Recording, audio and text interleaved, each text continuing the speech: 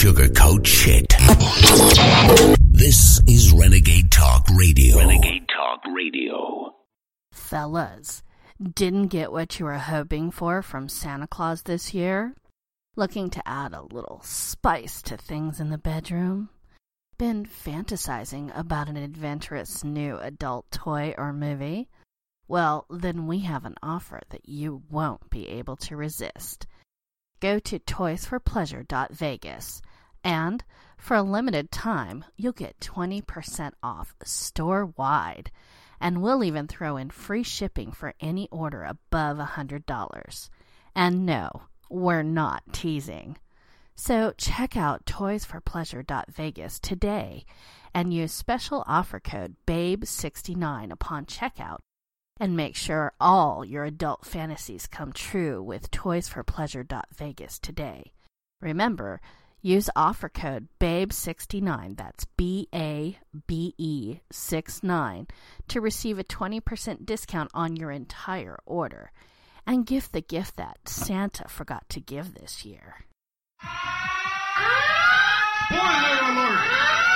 Spoiler alert! Warning, the content you're about to hear contains spoilers. So if you have not watched the show, movie, or read the book in question, turn off your radio now, because there are spoilers. Spoilers ahead! Warning, warning, danger, Will Robinson. Spoilers ahead! Don't say you haven't been warned.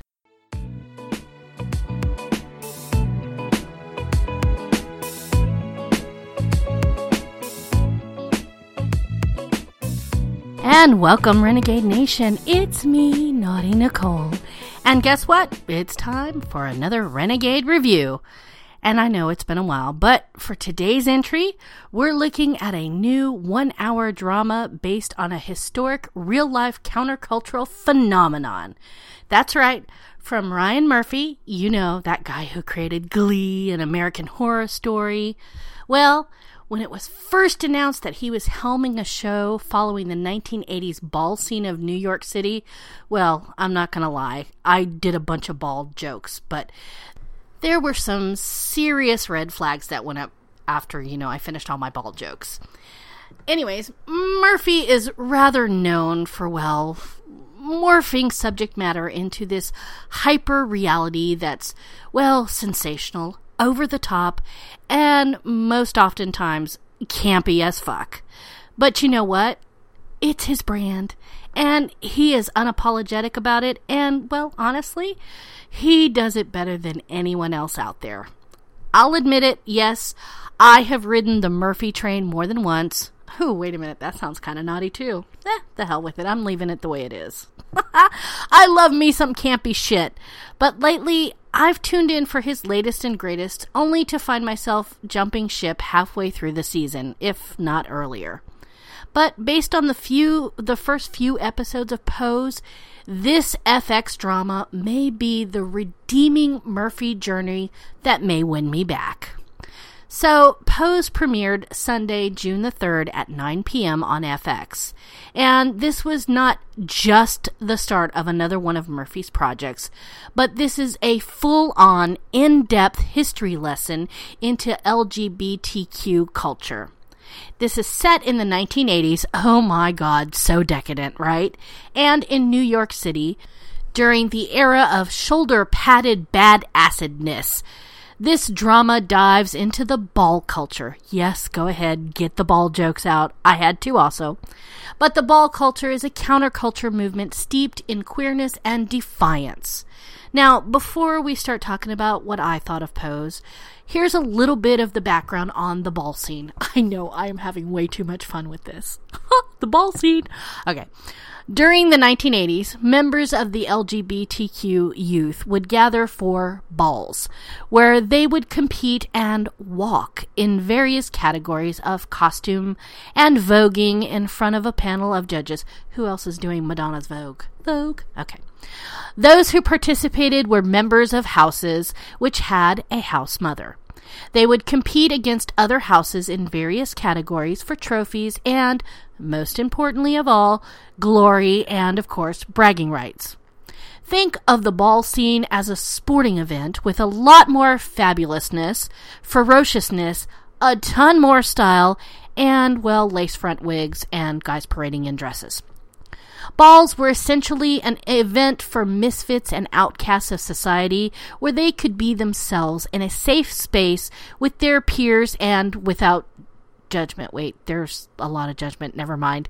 But there was plenty of shade that was thrown if your costume or voguing skills were anything less than slay-worthy. That said, Madonna was not the high priestess of voguing. No, she wasn't. She did what she does best. She takes something from an underground or counterculture, and she curates it for the mainstream. All right, now that the history lesson is over, let's move on. So everybody knows of the iconic documentary, Paris is Burning, as the standard for everything ball-related. Okay, seriously, gotta throw in a ball joke somewhere in here. You're just going to have to wait for it. But Pose does have a lot to live up to. But on the other hand, Paris is Burning is actually a real-life documentary, whereas Pose is fiction. So if you're expecting something similar to Paris, well then, you might want to put those expectations where they belong, out of here. Because Ryan Murphy did not make a Xerox copy for you. No.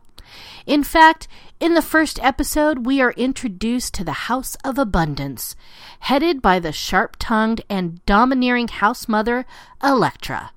As they plan for their next ball, Elektra asks her children what category they should walk. The well-meaning and moral center of the series, Blanca, suggests that they walk in royal wear, an idea that Elektra reframes and presents as her own. Elektra takes her family, and they rob a museum's exhibit of royal wardrobe, which was both unbelievable and comical, considering it was a New York City museum. But, it was the 80s, and I guess, well, they hadn't learned things like checking bathrooms and, security and whatnot. Nonetheless, they slay the ball in their fabulousness and walk away winners. But Blanca, she's not satisfied because of the way Elektra steals her ideas and continues to humiliate her and the rest of the family. So she decides she's going to start her own house, which of course Elektra laughs in her face.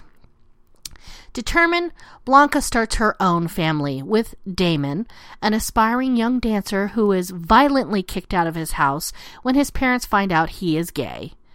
Angel, a fellow House of Abundance refugee, as well as street hustler Little Poppy, and later on we're going to see Damon's boyfriend Ricky. Now, they decide to call their house the House of Evangelista. That's right, named after the famed supermodel. Duh, right? And this establishes the Battle of the Houses, of which the entire series will be based. There's a specific fabulousness about Pose that can easily just be window dressing for an empty drama based on a soulful era in LGBTQ history. But Pose works best when it serves up some ball culture realness and queer-oriented narrative, which is mostly attributed to its cast of transgender actors and writers. With its storytelling perspective from trans people, there's a thoughtfulness and narrative authenticity to Pose that is not felt in any other shows in general, not just Murphy's shows. Now, Murphy's stamp of oversaturated visuals and TV richness is ever present in Pose, but you can tell that there was extra care in handling this story because it's not a wildly bloody horror anthology, true crime retelling, or a show about a bunch of high schoolers belting out Don't Stop Believing at a regional singing competition and making you want to slap them silly. No, this is a story that never gets told, and Murphy wanted to make sure he got it right. And for that, I'm going to give him kudos because he does it in spades. And best of all, he does it with a jam-worthy soundtrack of songs that range from Chaka Khan's Ain't Nobody and 10cc's I'm Not in Love. That's right, it's a great soundtrack. Even though some of the songs in the series do not really coincide with the era of Pose, I looked right past because the musical cred on this was inspirational. I promise you this, you're going to be making Pandora and Spotify lists off of this, so go get started.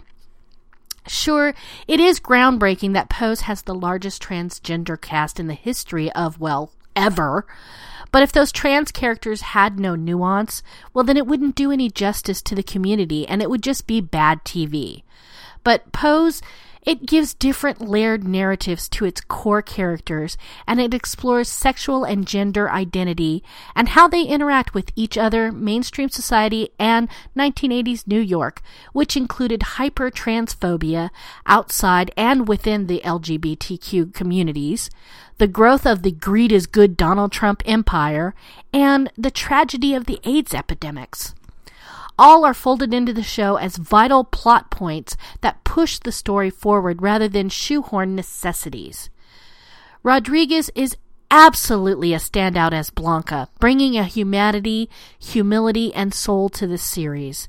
In the very first episode, Blanca is diagnosed as an HIV positive, which fuels her determination to live her very best life for her and her house, especially Damon. But like a mother, she is very strict, but she is also fair as she raises him to do right and enrolls him in a prestigious dance school. On the flip side, you have Elektra, who is brash, rude, and will pretty much step on anybody to get what she wants. Her Alexis Colby-esque flair adds lots of soapy moments of lashing out, but at the same time, she tones it down to show vulnerability when she struggles with her own decision to get gender reassignment surgery. She balances out Blanca's warmth and heart, making a good mother, bad mother dynamic that is a solid foundation for the series. Whether or not it's going to crumble has yet to be seen, but I have so much hope that this series will find its footing. Moore, who appeared in Damon Cardassius' indie LGBTQ-driven musical drama Saturday Church alongside Rodriguez, is easily another standout. As Angel, she delivers a soft-spoken performance that breathes gorgeous confidence, but at the same time, a vulnerability. Specifically when she develops a relationship with Stan, played by, guess who? Evan Peters. Peters finds a solace and fascination with Angel that he's not getting from his home life and his basic wife, Patty, played by the great Kate Mara, or from his boss, Matt, played by James Van Der Beek. That's right, I said James fucking Van Der Beek. Oh my god, James fucking Van Der Beek! And he, of course, delightfully leans into his douchiness as they both work for Trump. Yep, I'm not kidding. Murphy folded Trump into the repertoire again, but you know what? The way he did it, it's worth it. You gotta watch it. But I would be remiss to not mention the force that is Billy Porter. The Tony Award-winning actor of Kinky Boots shines and gives a jolt of glam as ball MC Pray Tell, who isn't just a tertiary character, but crucial to the show's narrative. That goes for all the characters. Murphy has mapped out enough characters to sustain this series, something that he excels at. And he leaves the door open for more storylines. I promise you it will leave you wanting more. Murphy fits a lot in the first half of Pose, but it isn't forced or pandering. But there are times when it can be a little bit, well, over the top. But then, of course, I wouldn't expect anything less from him. From Blanca getting kicked out of a gay bar for being trans to Damon's first fame-like journey, and he is so giving us some major Leroy vibes. I miss Fame.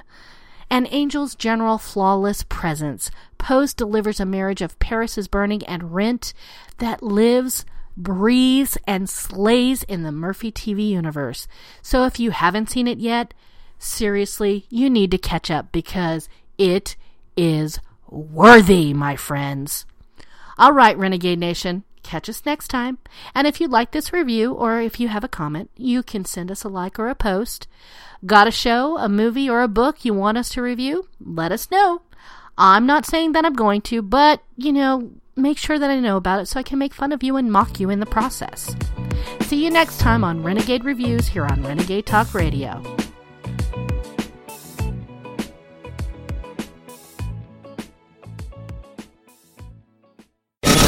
We don't sugarcoat shit.